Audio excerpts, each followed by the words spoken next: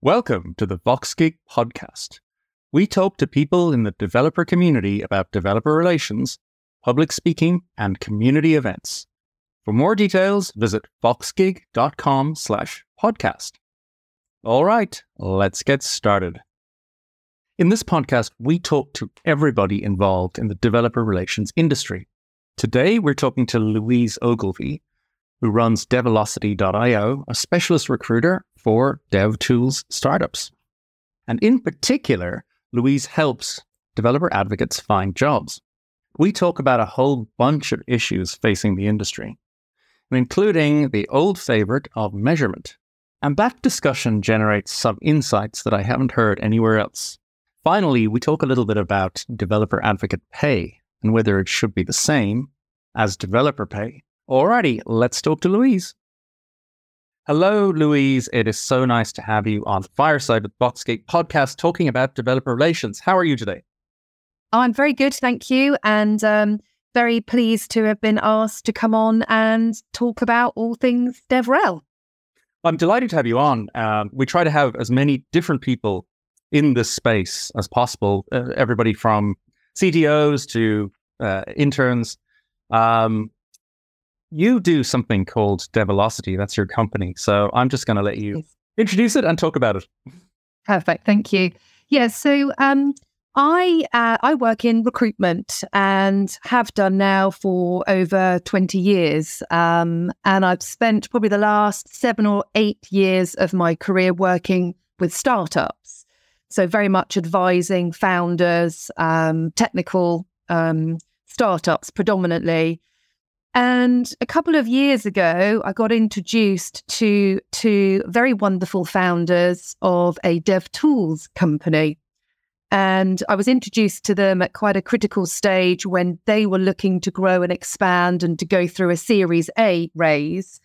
And I've helped them to increase their headcount by 42%. And they've been through their Series A.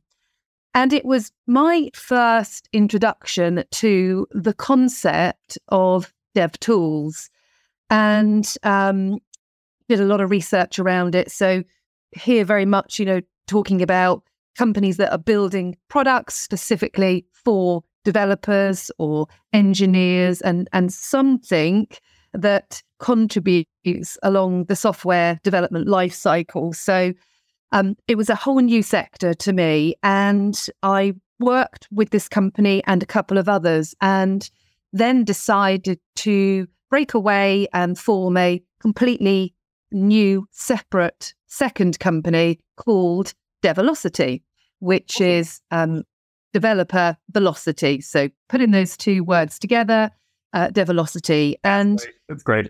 Yeah, it's a great name. I know, I actually quite love the name. And so Develocity now is very much dedicated and focused to working with startups in the DevTools space worldwide. And I very much kind of define the areas that we focus on in terms of design. So product designers, product managers, UI, UX. Then on to the build. So software developers who are building the product or the platform. And then go to market, which is very much focused on developer relations, advocacy, community managers. So I do the whole sort of cycle of taking a product or a platform from zero to then taking it out to the market. So yeah, very much dedicated to the DevTools space. The first question that comes to my mind is, you must have a really interesting perspective on how the industry has evolved in the last couple of years, right? Because yes, you've been there almost from the start, right? So you're seeing growth in the DevTools space. You're seeing growth in the amount of developer relations roles. What yes. are you seeing in the market? Yeah, absolutely. I think there's been a number of changes in the market that have definitely resulted in an increase in these DevTools startups. So, if we look, for example, at some of the companies that are having to make layoffs So all of a sudden, these companies are asking their software developer teams to do more with less.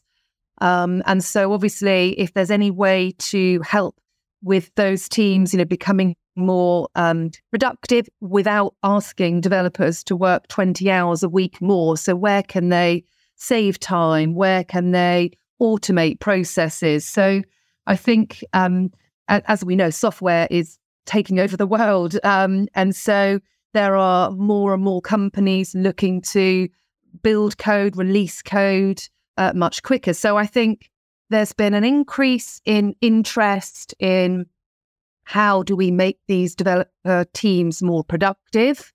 I also feel that off the back of that, there's more awareness now of developer burnout based on those and other factors. COVID, I know that software engineering has always been an advocate for remote working, but obviously that's been expedited considerably with COVID. So now you've got pockets of developers who are now perhaps working more remote than they did before. And so there's an awareness within organizations of, mental health around developers and development teams. So we've seen a huge movement in terms of companies now looking at that whole DevX, the developer experience internally. So yeah, absolutely. Over the last 2 years, I have seen a huge increase in the number of startups that are dedicated to DevTools, and also a huge increase in the amount of investment that's going into them. There are now dedicated VCs to DevTools, for example. Ooh, are you able to name them? I am indeed, yes. So there is, there's quite a few, but there's one over in the US called Basis Set, and they actually have a DevTools community group. So they have a group of founders of DevTools who share experiences, who share resources. In fact, I'm over in San Francisco in September because I'm actually sponsoring or hosting at one of their kind of community meetups. So that will be a whole group of DevTools founders. And I can absolutely share some others. There's also Tapestry VC. So they are also dedicated to investing in companies that are building products for technical audiences. So we've seen an increase in companies starting, coupled with an increase in investors now starting to really understand and appreciate the value that those tools can add in the software world. It is really encouraging. Yes. I think you'd agree. There seems to be a long-term trend, which is upward, right? The whole idea of DevTools, developer relations, feels like it's establishing itself as a core activity in a lot of SaaS businesses. There was a bit of a blip this year with some of the layoffs. Yes. Would be worried? We've obviously seen, it's been disappointing to see on a daily basis. I'm on LinkedIn all day, and it's been very disheartening to see the number of individuals that are posting that they have been laid off. The vast majority, as I'm sure we can all see, are in those bigger organizations. Yeah. So there's been less of an impact on those sort of small to medium-sized companies. But that in itself comes back, I think, to my point earlier, which is those big companies that are, laying off. And it's not all within engineering, of course it's not. But the issue therein lies that, they're still expecting their dev teams to produce, but with, in some cases, the number of team that they had prior to those layoffs. So I think it's cyclical, and I'm tending to see it's dropping off a little bit. I think last year was the worst. I follow a tracker, if anybody's interested, called layoffs.fyi, and that kind of lists a huge number of the companies that are going through layoffs. So it's definitely slowed down, I would think, but unfortunately I don't have that crystal ball to say what's going to happen by the rest of. Yeah, I read an article recently, just to get nerdy and macroeconomic on it. That, interest rates are basically zero, so there was tons of free money, so there was no downside. Yes. Hiring. Yes, yeah, yeah, and I think absolutely. I think a lot of companies came off the back of COVID, and hiring, spiked. It really did, and then I think when the later impacts of COVID, etc., started to filter through in 2022, that's why I feel, that last year was kind of at that pinnacle, I suppose, really, of layoffs. And I'm hoping now that this year we're starting to see a little bit of a flattening of that curve, I guess, really. Yeah, well, let's turn to the bigger trend in developer relations, which is, I think we're just at the start of this journey. We were just chatting before we came on about how so many companies have no clue that developer relations is even a thing. Yes.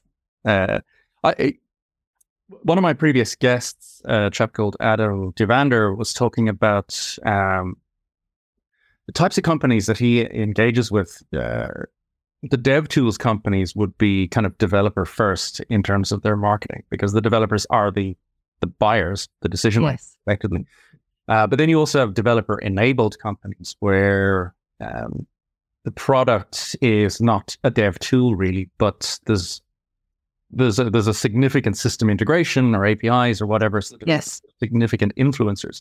Now I know your focus is on dev tools, but a rising tide raises all boats. In our experience, we do developer relations services. We help people build APIs and SDKs and set up communities and all that stuff. What I'm seeing in some of the pitches that I'm doing is I'm talking to companies that have only sold through traditional business style sales, where people go on golf courses and proper sales people talking to the C-suite. And it's interesting for me because I know the effectiveness of developer relations. I used it very effectively in my last company.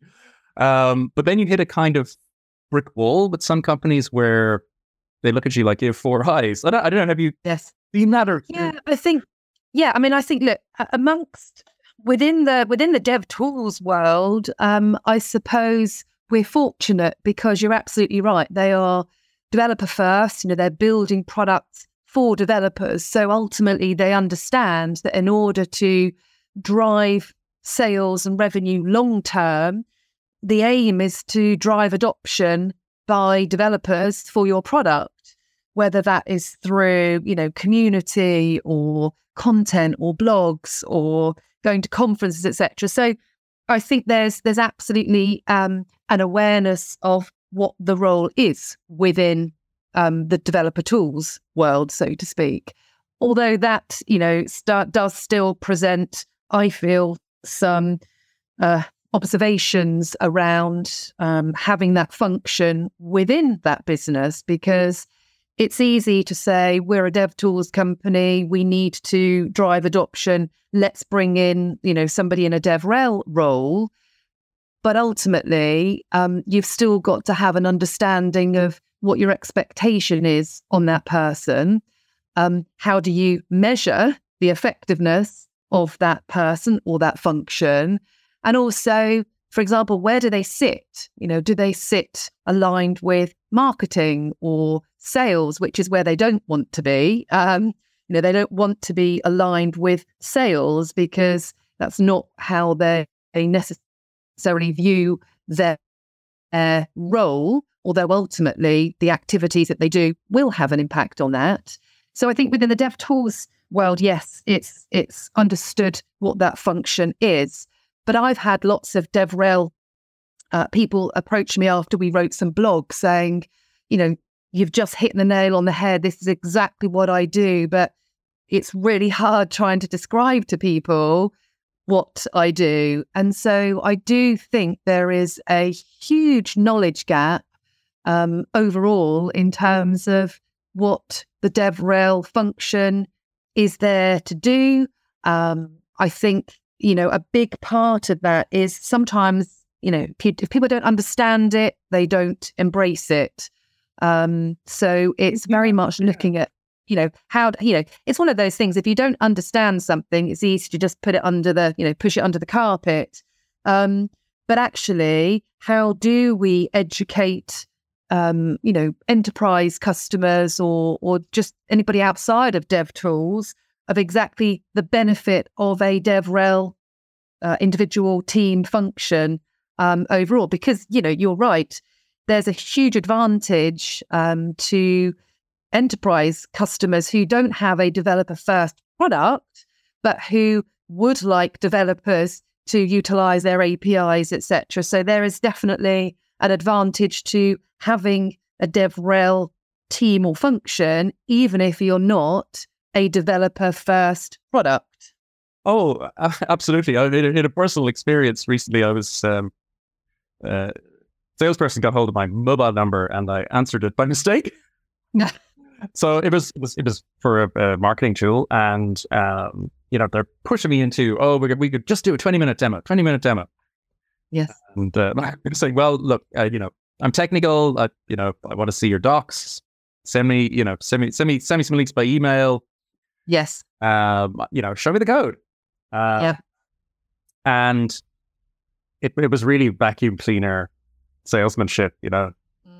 Guy was like, oh no, I gotta hit my metrics, gotta get a demo.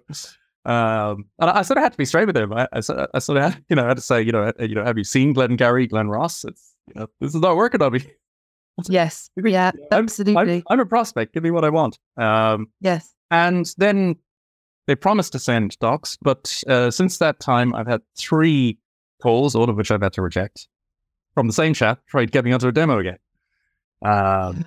But if they had some developer relations, exactly. What if their website have an API, but of course I have to fill out a form, and then I'm on some ridiculous newsletter, I worry about people who end up in DevRel roles in companies that don't, as you say, really understand the role. I mean, I've heard there's a lot of burnout as well, right? Yes. Do you see that in people that you help? Yeah, absolutely. So I've got a couple of DevRel roles that I'm working on at the moment. So, and as part of my role, I guess, is that I do lots of headhunting. It's how I manage to maintain a network of DevTools specialists. And a couple of people that I've reached out to recently who had been in the role said, no, I'm done. I'm done with it. I had burnout because it is nonstop. It's a very difficult role to fill because my view, and I apologize if this is not a shared view, but my view is that you really need to have that deep technical expertise. So, we see lots of developers who have then moved into DevRel because you've just given a great example there.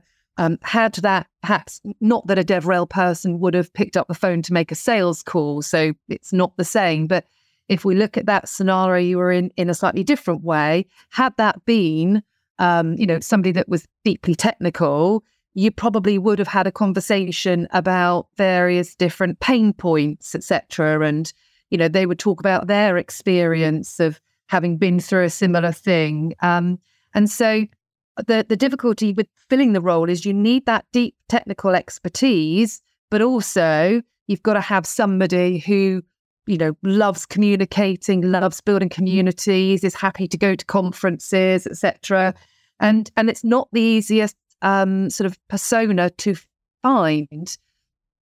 So when you do, it's how do you then look after that person? Because, if they are, look, I know I'm in recruitment. I talk to people all day. I get to the end of the day, my children want to talk to me. And sometimes I have to say, can you just give me half an hour? Yeah. Because I've been talking all day. I've been giving people my attention all day long.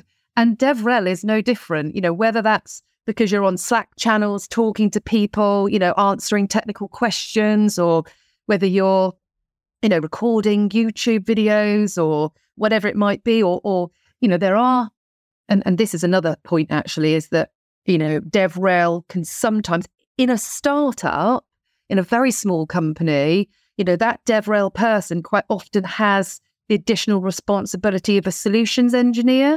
So they can also be, maybe talking technically to customers on the phone as part of that early kind of process, or maybe looking at the onboarding and the integration if a company isn't big enough to have multiple people in multiple roles.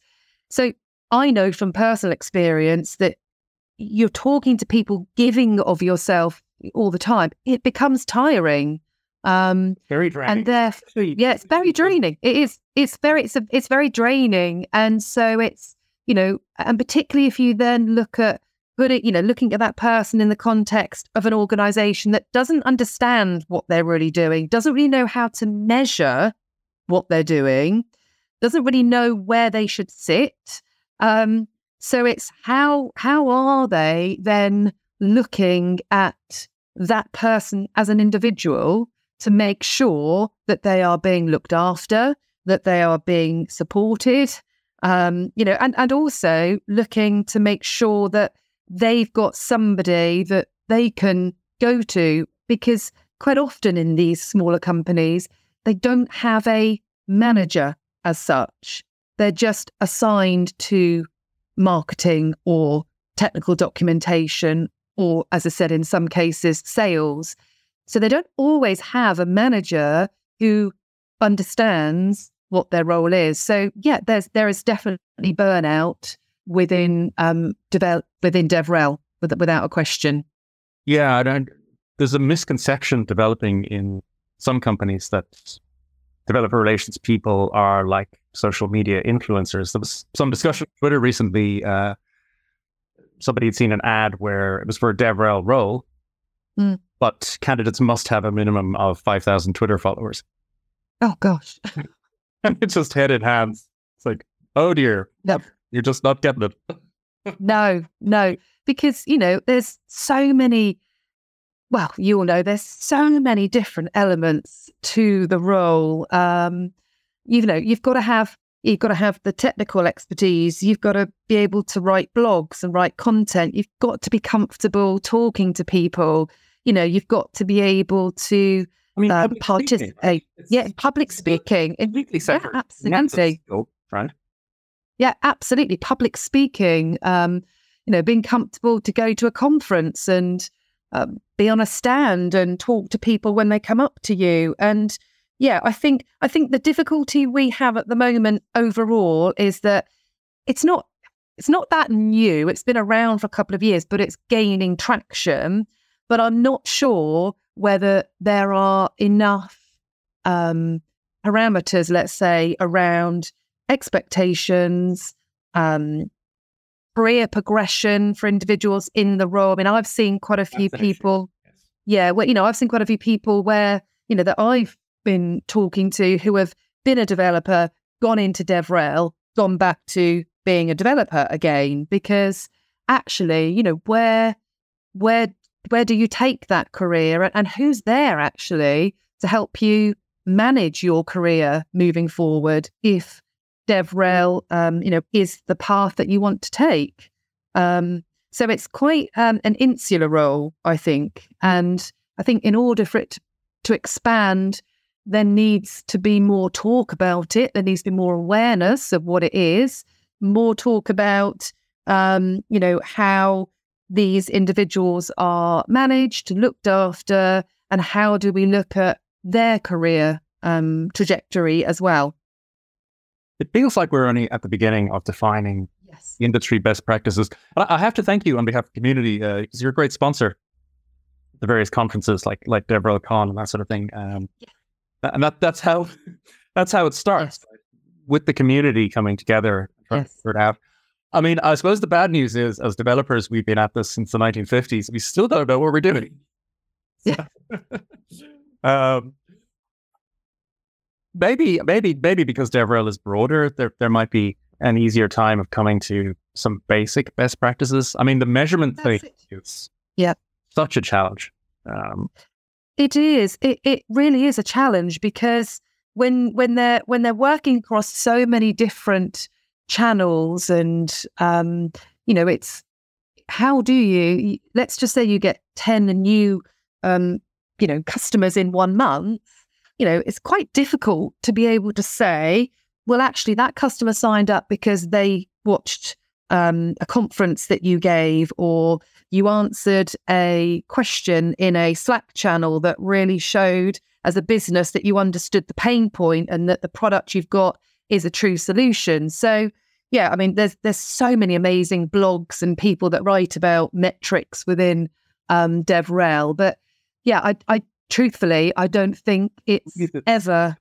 I don't think we're ever going to have a definitive answer. In sales, it's you made 100 cold calls, you spoke to 20 decision makers, you booked 5 demos, you made 1 sale. It's very very quantifiable. But within any marketing, because ultimately, it's an element of marketing. With any kind of marketing awareness function, it's not as easy to be able to say, you did this and it resulted in that.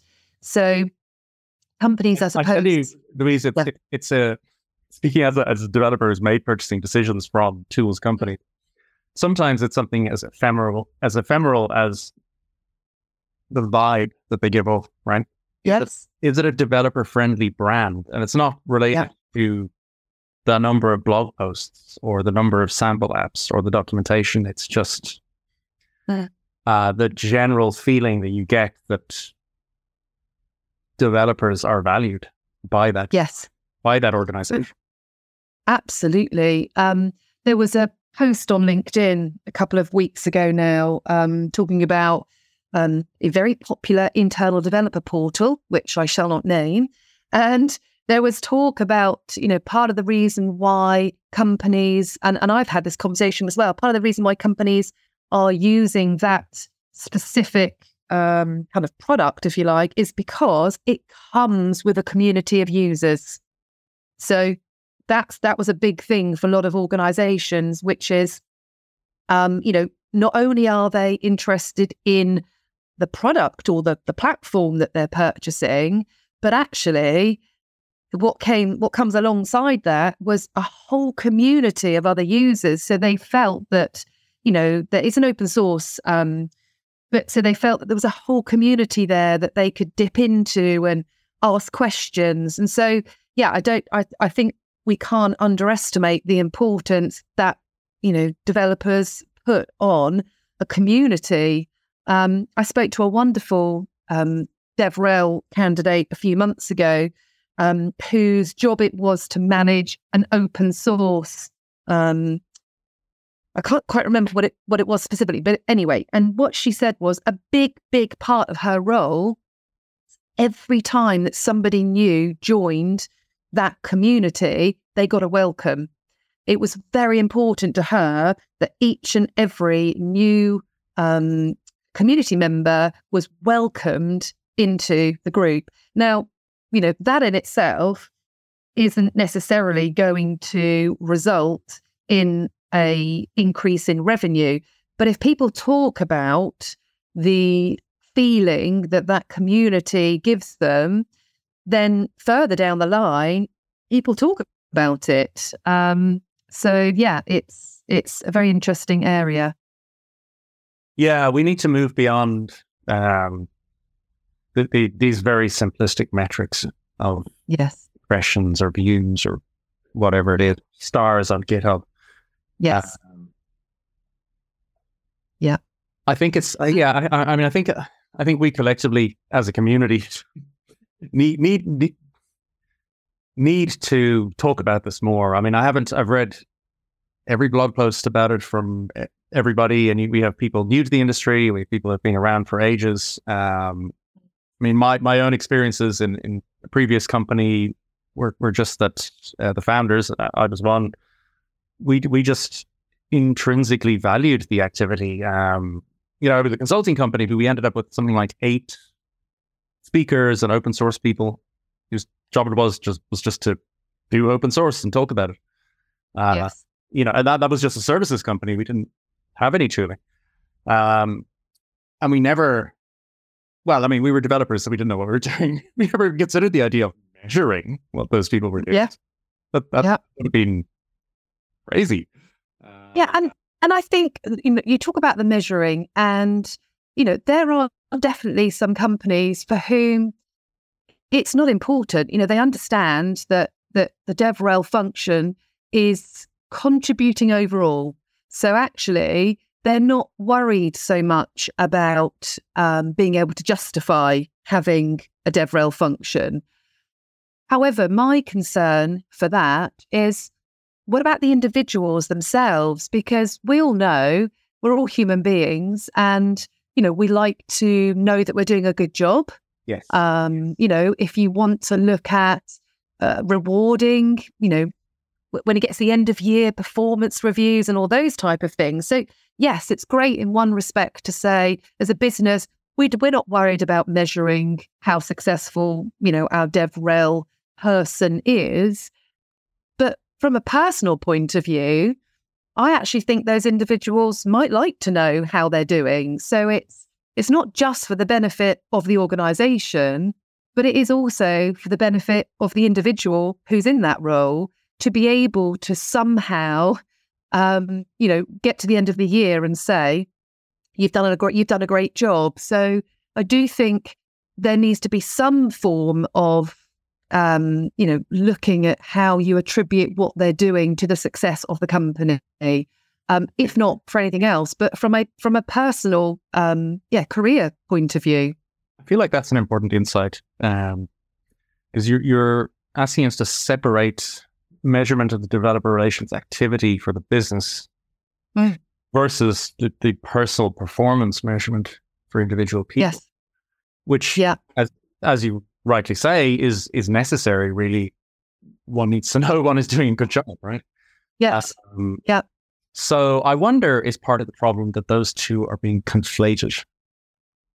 Very, very possibly. And maybe it's just that it's not being discussed potentially. There's an argument to say, if you're not being measured, then you can't be judged. And maybe not everybody is concerned with that. But of course, if you think about it, my job on the recruitment side is very much talking to candidates, generally about why do they leave roles, what's important to them.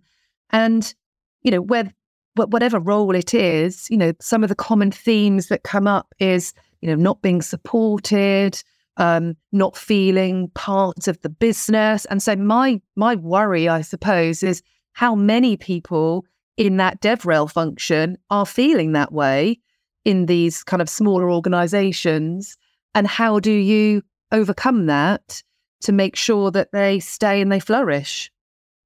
It is a significant open question. Because if we think about the structure of these companies, once you're successful, like GitHub, you have many developer advocates, and they have their own team, and and the business doesn't really need to measure them as such, because it's obvious that they're an essential part of marketing. And anyway, the business is making millions, so just the pressure isn't there. Yes. And then you have startups, even Series A startups, which are maybe 20, 30 people, and there's a developer team, maybe a front-end team and a back-end team or whatever. Yeah. And then an individual developer advocate who isn't in any team, but is on the subject of jealousy because they're all swanning around the world. Traveling around the world, Yeah, not half as much fun as no, it's not. No. So they're on their own. Yeah, quite often they are. Quite often they are on their own. And I think a lot of it comes back down to that very early stage before you hire. So if you're at a point where you are thinking about bringing somebody into the DevRel role, then my advice to founders or hiring managers is you need to have an idea of what you're kind of expecting that person to do, how you're going to onboard them into the business, where is the best, which is the best team for them to be, assigned to, how do you include them in everyday business functions. And also, I read a blog post the other day about that a DevRel person had written and said that, on a regular basis, they do talk to the rest of the company, the developers, etc., about what they're doing, so that there is within a business, there's an understanding of what that individual does. Because I imagine there's very many cases where you've got the dev team over here, you've got product over here, and then you've got the DevRel person, and it's kind of assumed that, well, everybody knows what they're doing because they're DevRel. But actually, as you and I have said, I firmly believe that there are people within those companies who don't know what their colleague is doing. So it needs to be talked about openly, incorporate that into discussions about, what's going on within the business, and make part of that, a talk about what DevRel is doing, so that that hopefully reduces that feeling of isolation. We have nearly run out of time, Louise, but I have okay. I want to ask a question, which might be a bit awkward. In the market, are you seeing companies paying DevRel more or less or the same than normal developer staff? Oh, interesting. So there's a difficulty sometimes when I'm talking to companies to get them to talk about what's the budget for the role, because sometimes I don't necessarily feel that they know what that is. So it's not as easy as say, we can benchmark software developer salaries. We can look at what does a software developer get paid in the US? What do they get paid in Europe? What do they get paid in the UK? So it's much easier to be able to come up with a salary budget for those roles. Whereas I think because, as we've said, DevRel is still, compared to software development, extremely new, there isn't much published out there about salary levels in developer relations. So I would say, from my experience, that they're probably on a par. I wouldn't say they're more or less, because obviously a lot of the time we are looking at software developers going into DevRel. So I would say, from my experience, we talk about salary levels. I think there is, I'd say they're being paid, or budgets we're talking about is very similar, because ultimately a lot of them come from software development roles. At the moment, I'm not seeing, software developer salaries have increased dramatically as we know, but I would say that at the moment they're on a par. Interesting. I've seen cases where they're less because less code is being written and community work and all that is seen as less special, I guess, maybe, even though it's a very, very hard skill. And other times I've seen people paid more because they're seen as, they've written a book, so they're higher level than the ordinary dev. It's going to be interesting to watch that one and see how that kind of washes out. It will, absolutely. Thank you so much. Very, very interesting perspective, and great to get that perspective on the developer advocate role itself. I think this is the first time we've had someone on who's really, really has this insight into the industry. Thank you so much. No, thank you. Thank you very much indeed for the invite. Awesome. I'm sure we'll talk again. Take care. Yes. Thank you so much. Thank you. Bye-bye. Bye-bye. Care. You can find the transcript of this podcast and any links mentioned on our podcast page at voxgeek.com/podcast. Subscribe for weekly editions where we talk to the people who make the developer community work. For even more, read our newsletter. You can subscribe at voxgeek.com/newsletter or follow our Twitter @voxgeek. Thanks for listening. Catch you next time.